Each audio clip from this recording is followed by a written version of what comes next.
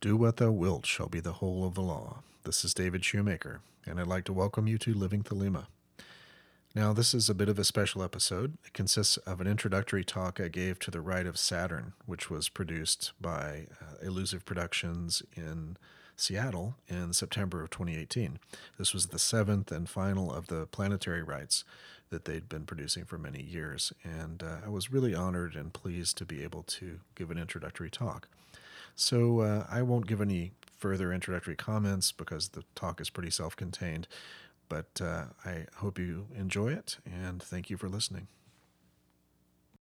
Thank you so much for being here tonight. And I want to thank, from the depths of my heart, Elusive Productions for not only inviting me here tonight, which is a great honor, but also for their groundbreaking, historic, amazing work over the past, what did you say, 17 years? So how about one more round for their amazing work?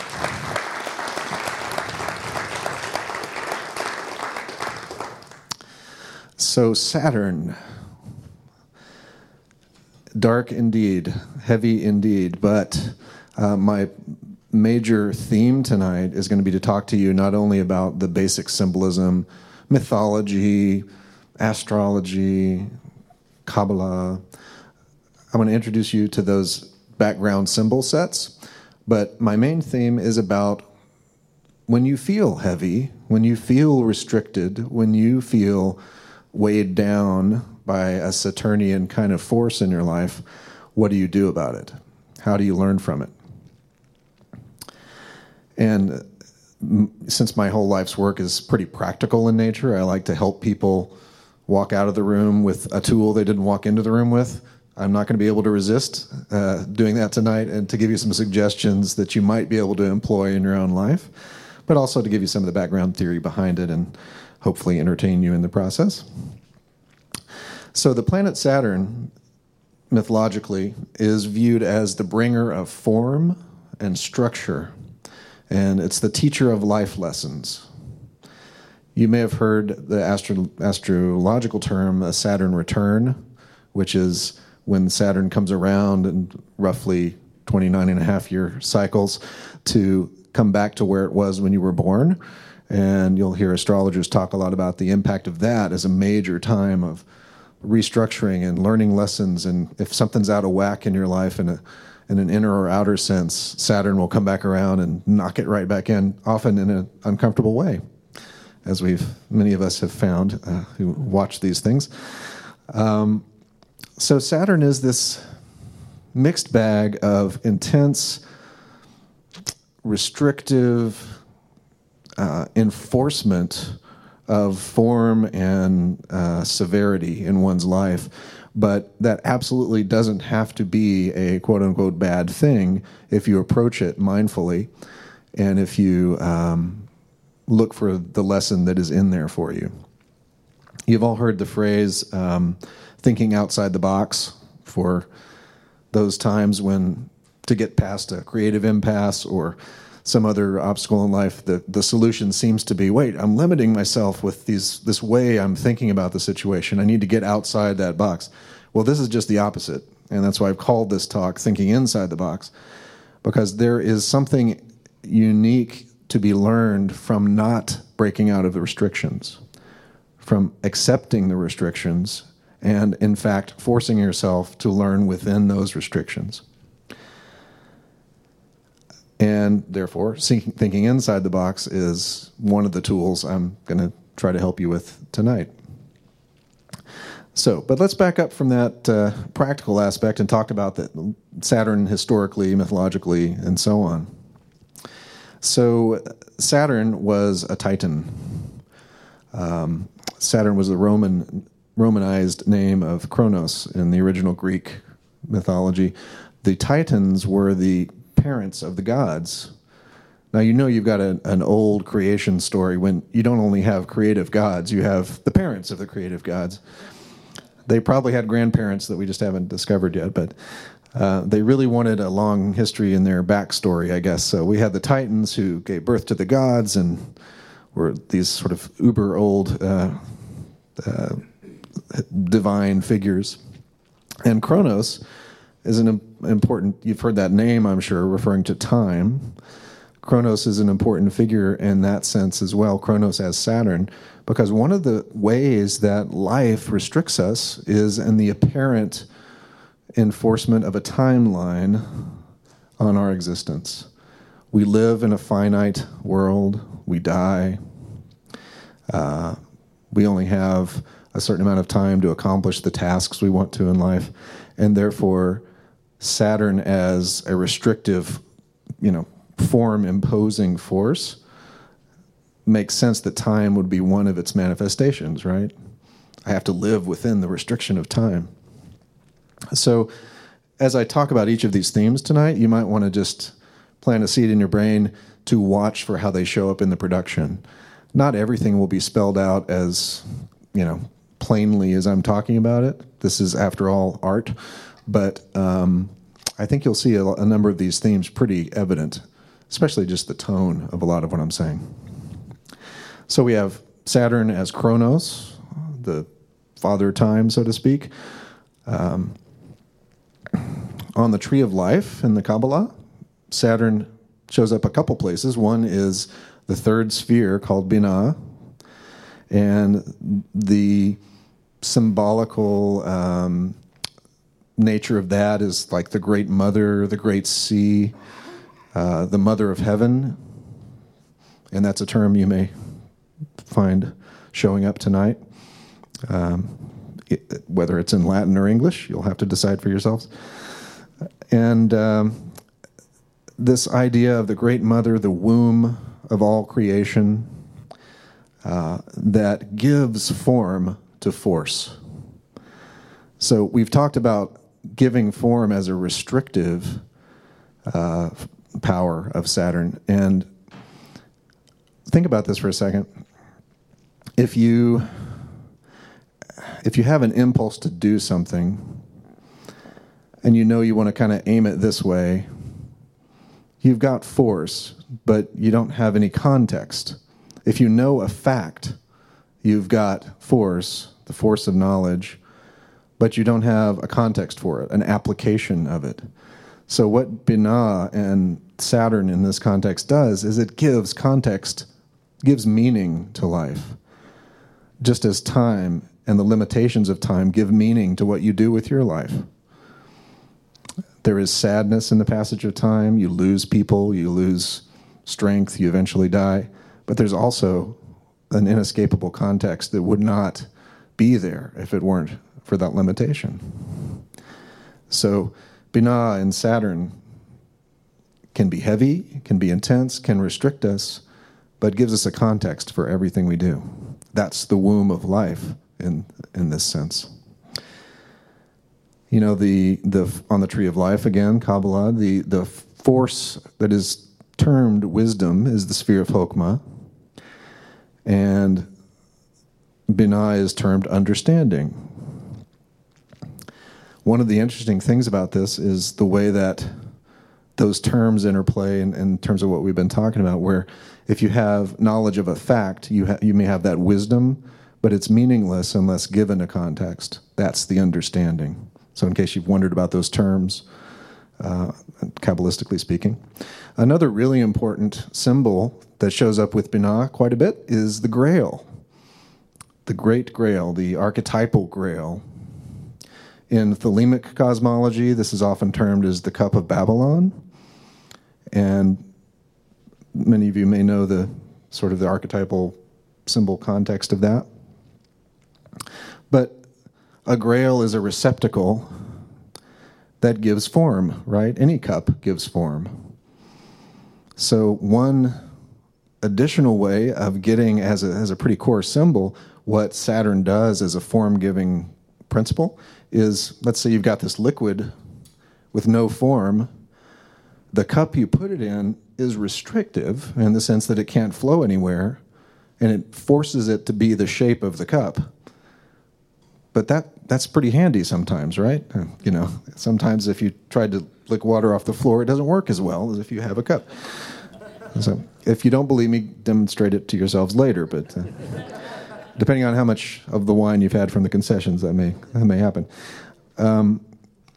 But the cup is restrictive in the sense that it forces the liquid to be a certain shape, much as life and its containments and restrictions forces us to, to have our mind and body and energies into a certain shape that we can't escape from, but that we need to operate. Okay. So in this context of the Grail, we also have the idea of this holy place, this temple, that is above what is called the abyss in Thelemic Kabbalah terminology. And this is a place of transpersonal consciousness, a place where we have moved beyond the restrictions of individual ego, individual personality, and we are operating at a more archetypal level. We are living from the place that is deeper than and older than and truer than anything we live out in our personal lives. So when you see on stage actions and themes and stories happening in this temple, I want you to think about how what's being played out there is almost above any everyday human activity. It's something that is beyond your everyday awareness, beyond the limitations of your everyday personality. It's referred to as the fortress on the frontier of the abyss during the show.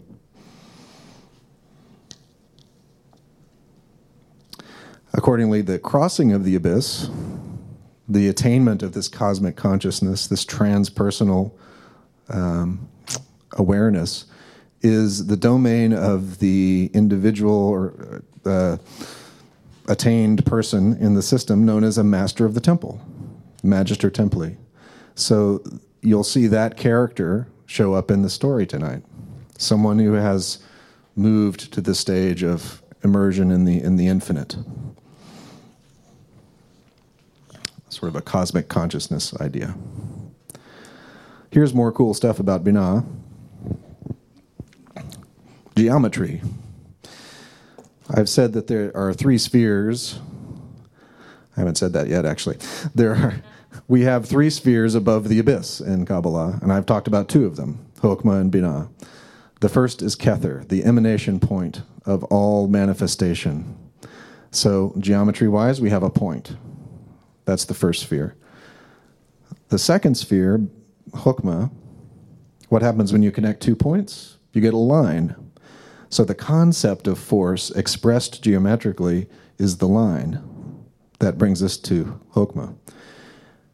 What do you do once you have a line? You don't have any form. You just have a direction. So you need context, as we've been saying. And sure enough, the sphere of Binah, which we're dealing with tonight, Saturn, is the third point that, what does the third point allow you to make geometrically? A triangle. It's the simplest two-dimensional form, and it requires three things, 3 points. So that's why you get so much symbolism in many world religions of a trinity that is a primal, archetypal necessity for all of manifestation. And that definitely happens in Kabbalah. So I wanted to point out that even geometrically and sort of philosophically, Saturn, Binah, as the third sphere on the tree of life, actually represents what it is. The triangle is the form that can be made by 3 points. And the symbolism of the sphere of Binah is all about that. I think that's cool. So did Crowley when he wrote about it. Astrologically, Saturn rules Aquarius by day and Capricorn by night. Watch for characters by those names. In terms of chakra system, Saturn is the Muladhara chakra, which is at the root of the spine and represents survival mechanisms, and more on that later. What I mean is, eventually I'm going to talk to you about how a lot of what happens tonight is about one or another method, successful or not, of trying to survive. What do we do when we're trying to survive? Other symbols that correspond to Saturn that you may see: the opium poppy, the metal lead, the color black, the incense of myrrh, the mystic yoni, which with the mystic lingam in tantric philosophy is the idea of the cosmic sexual act of creation, the yoni being the cosmic vagina symbol and lingam being the penis. The magical power, so-called, of Binah is the vision of sorrow or the vision of wonder. And those two things going together is not accidental, because you can see how I've been talking about things tonight in terms of how you can have a sense of wonder coming out of sorrow, a sense of wonder that could only be there if you've experienced the sorrow. Context. Now, that's mythology. Let's talk about some hopefully interesting theory behind this.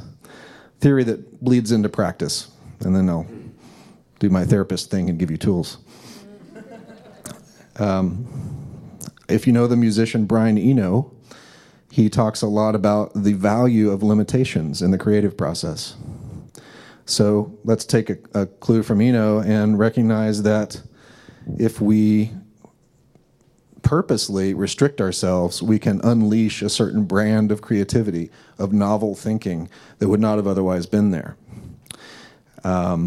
Here's an example. I'm going to write a poem. I could just write any words in any order, any place on the page. That happens. We've seen that. Or I could say, this has to be 10 lines, and it has to be iambic pentameter. That restriction unleashes a certain form of creativity that forces us to think in a special way inside the box and make a poem that might be beautiful in a way it wouldn't have been if we hadn't had the restriction. The musician has to work with the limitations of the instrument. I can't play guitar by blowing on the strings very well, but I can play a flute pretty well that way. But actually, I can't play a flute at all very well, but theoretically, one could play the flute by blowing into it. And you see that the limitations of the instrument actually make the instrument what it is. They give it the context of itself. In art, visual art, the limitations of the color palette or the medium. So restriction isn't bad. Restriction is the thing that very often, to use a cliche, is the mother of invention or the mother of creation. Now, another thing that Saturn deals with is concentration. Because in order to concentrate on something, you restrict your focus. In order to get anything done in life, you have to maintain focus on that thing long enough to do it. Theoretically, maintaining focus on any desired action long enough necessitates that goal actually happening. But you have to be pretty patient for that with some goals. But sustaining attention on an act is essentially meditation. It's essentially what I would see as a Saturnian power, Saturnian process of narrowing our focus, restricting our focus in order to get something accomplished. That might be a stilling of the mind, as in classical meditation, or it might be that is a creative process where we restrict ourselves to, no, I'm going to sit down for 2 hours every day and work on this book or work on this painting. And in that restriction and sustained focus, it enables us to do the creative work. In a more simple everyday example, if I want to pick up and drink a glass of water, some part of my brain has to stay focused on that long enough to reach out, grab it, drink it. And if I lose that focus, I'm just kind of sitting there holding it, which isn't as refreshing. Okay, so let's move on to some practical implications and the threatened tools. So how do we as humans respond to restriction as we conventionally perceive it? How do we deal with Saturn in adaptive or maladaptive ways when we're struggling? Well, often it's, again, at the personality level, it's sadness, heaviness, frustration, stagnation. We don't want to be limited, most of us. Doesn't feel very good to that basic ego personality. So what do we do when we feel that way, restricted, trapped? We try to escape somehow. That might be just, screw this, I'm giving up. That might be, as you may or may not witness during the presentation tonight, addiction, a desire to numb the pain of restriction and lessons by just zoning out. It may be that when you are vulnerable and scared and trapped and Saturn is bearing down on you like something awful, you reach out to the wrong kinds of friends or the wrong kinds of groupthink. Watch for that tonight. It may be that when you are hopeless and stuck and frustrated and Saturn's coming down hard, you are a trapped animal and you lash out in aggression and try to kill whatever seems like it's in your way. Watch for that tonight. It's almost like I watched the show last night and was given insights into the staging and the way it would happen. No, you're going to love it. It's exciting. So here's more practical stuff. Time management, so to speak. We usually talk about time management in terms of how do I get this stuff done by next week when the boss wants it. But let's talk about that in a more cosmic sense. We talked about Chronos, which is conventional chronological time, hence the name. And yet there is another kind of time in Greek language and philosophy, and it's called kairos. And that is sacred time. And sacred time is, let me put it this way. When's the right time to propose to your beloved? Is it 6:07? No, wait, it's 6:08. You should definitely propose at 6:08 because that's the right time. You don't know. There is no right chronological time, but there's a right sacred time. That moment when you're like there in the spiritual connection and you know it's the right time. Likewise, a creative process. If you were writing a song, do you say, I just know that at 8:15 tonight, that's going to be the time for me to sit down. I'm going to get that verse and those lyrics. It's going to happen then. You know, that'd be nice, kind of, but no, it doesn't work that way. You just have to follow the creative impulse. And that, what I would term a spiritual aspect of self, the spiritual creative act, is always in tune with real time, real sacred time, kairos. So sometimes when chronos is coming down hard on you, injecting a little kairos into it can be a relief, while that may actually be breaking outside the box a little bit if you do that. We'll cheat on that one. Robert Johnson is a Jungian analyst, and I think he's dead now, but his practice isn't as full at this point, but he was a good one, and he wrote some great books, easy to digest books on Jungian dream work and all kinds of cool stuff. But one of the things he likes to talk about is how do we find creativity and spirituality in life, and he talks about paradox. And I think paradox has a relationship to Saturn and restriction as we're talking about it tonight, in the sense that it's confusion. If we don't know what the right choice is it left or right? They both look terrible. I can't decide. Some other part of us has to get activated, and that may create some novel creative thinking.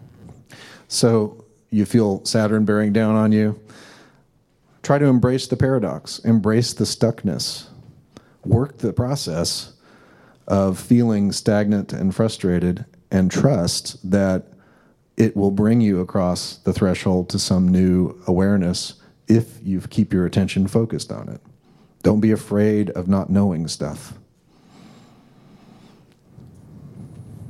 Did we ever learn anything from the known? I don't think so. I think we only learn from the unknown. Back to Eno for a second. If you get a chance to pick up or look online at his Oblique Strategies cards, I highly recommend these. What he did with this was, in keeping with his thesis that restriction and limitation brings creativity, he created a set of cards, each of which has one command on it. And they wouldn't just pull these out willy-nilly in the studio. If they got to a stuck place, a song wasn't going anywhere, they would draw a card and make themselves do whatever it said, imposing a restriction, sort of a randomized restriction. So let me give you some examples. And imagine yourself in whatever you do in your life, creative or otherwise, imagine yourself in a really stuck and frustrated place. Wouldn't it be nice to just draw one of these cards and have to do what it says, trusting that at least it was going to present a certain box that you could live within and try to gain some insight from? So try these on. Ask people to work against their better judgment. Isn't that nice? Use unqualified people. He did a whole song with this orchestra he found in southern England that was purposely composed of people who could not play their instruments. You can listen to it on his Taking Tiger Mountain by Strategy album, on that track that has, you won't miss it. It's an orchestra that sounds like people who can't play their instruments. It makes the song. It makes the song. Here's another one. Only one element of each kind. You can see yourself applying that in different areas of life, not knowing what to do. Okay, one of each. We have to do it. Finally, and this is my favorite, I think, you're stuck. Make a sudden, destructive, unpredictable action. Incorporate. So shatter the glass and then use the sound of the glass shattering, or make a loud and annoying noise and then force yourself to make it the centerpiece of your song, continuing with the musical themes. But on to a couple final serious points. It's Saturn, so we have to end on serious points, I think. Most of all, I hope that if you haven't already, you will commit to some sort of practice of mindfulness or meditation. Because the training of the mental muscles, and I would even argue spiritual muscles, of holding our attention on whatever it is, stills us, gets us out of the everyday noise of the human mind in our crazy society, and allows a voice to speak within us that is usually drowned out by all the noise. And so in holding ourselves in that restrictive, limiting way to a practice, we strengthen our freedom to act as we will and attain the goals we set for ourselves. If we don't have the muscles of focused attention, it's hard to attain anything. And finally, practice radical acceptance of all reality, because you have two choices: accept what is happening to you or don't accept what is happening to you. You'll notice it's still happening to you. And therefore, best work with it. Think of it this way: if you want to get to point B, and you don't like where you are on the map, you want to get to the cabin that you're going to stay in the woods, but you don't like the path you're on, and you refuse to admit you're there, you're not getting to that cabin. If you're on the highway trying to get to the rest stop, and it says you're on Highway 63, but you're insisting you're on Highway 64, you're not going to get to the rest stop. You have to accept that as unlikable, untenable, oppressive, nasty, gross as your present-day reality is, the starting place to making it better is accepting 100% of the experience being offered to you. Otherwise, you're not even looking at the map. In Thelemic terminology, we would call this worship of Nuit, the goddess of all omnipresent realities. By accepting everything presented to us, we also accept the pathway forward and find the pathway forward. So perhaps the ultimate example of living inside the box: accept all and work with it, because that's the way to attain. And with that, I'd like to thank you for your attention, and I hope you really enjoy this program, which was entertaining, fascinating, and beautifully done when I watched it last night. So thank you for being here.